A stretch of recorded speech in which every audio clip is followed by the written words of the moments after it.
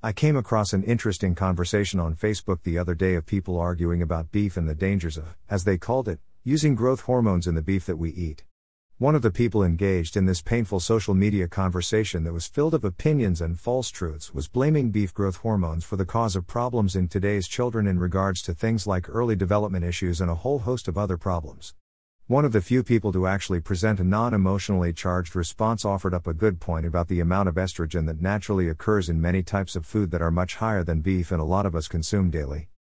So I set out on another adventure to seek out the actual facts about just how much estrogen there is in a chunk of beef versus what I would get from eating non-beef items. Here is what I found. First off, you might say, what is estrogen? Well, estrogen is a hormone that promotes sexual and reproductive development. It is found in the human body in both females and yes, even men, maybe even a little more in some men than we care to admit. Hey, maybe that's why I love to cook so much. Well, that's for another day's discussion. Below I have listed several types of food and how many nanograms of estrogen each of them have per a 3-ounce serving. Soybean oil 168 million.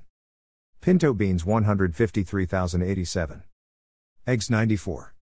Milk 11. Potatoes 225. Peas 340. Ice cream 520. Wheat germ 3,400. Beef with hormone implant 1.9. Beef with no growth hormones 1.3. Data collected from https://www.meatinstitute.org/index.php. Height equals a/get. Document. Action/I/82078. Basically, if you eat 3 ounces of organic grass-fed beef, you will ingest 1.3 nanograms of estrogen. If you consume 3 ounces of traditional raised beef that had been given a growth hormone, you will ingest a mere 1.9 nanograms of estrogen. What if you are not in the mood for a steak and want some ice cream? Well, you will intake 520 nanograms of estrogen. So all in all, if you are worried about the amount of estrogen you or your child is getting from a piece of beef that may have been raised with a growth hormone, chances are it has way less effect on you than eating something made with soybean oil, which contains 168 million nanograms of estrogen. Oh, and watch out for fruits and vegetables. Many of them also offer significantly higher amounts of estrogen than a good old-fashioned steak or hamburger. The point here is, stop using beef as the scapegoat. It's not the source of the problem that is causing early development problems in today's children. Below I have added a few infographics that I found while researching estrogen in our food systems.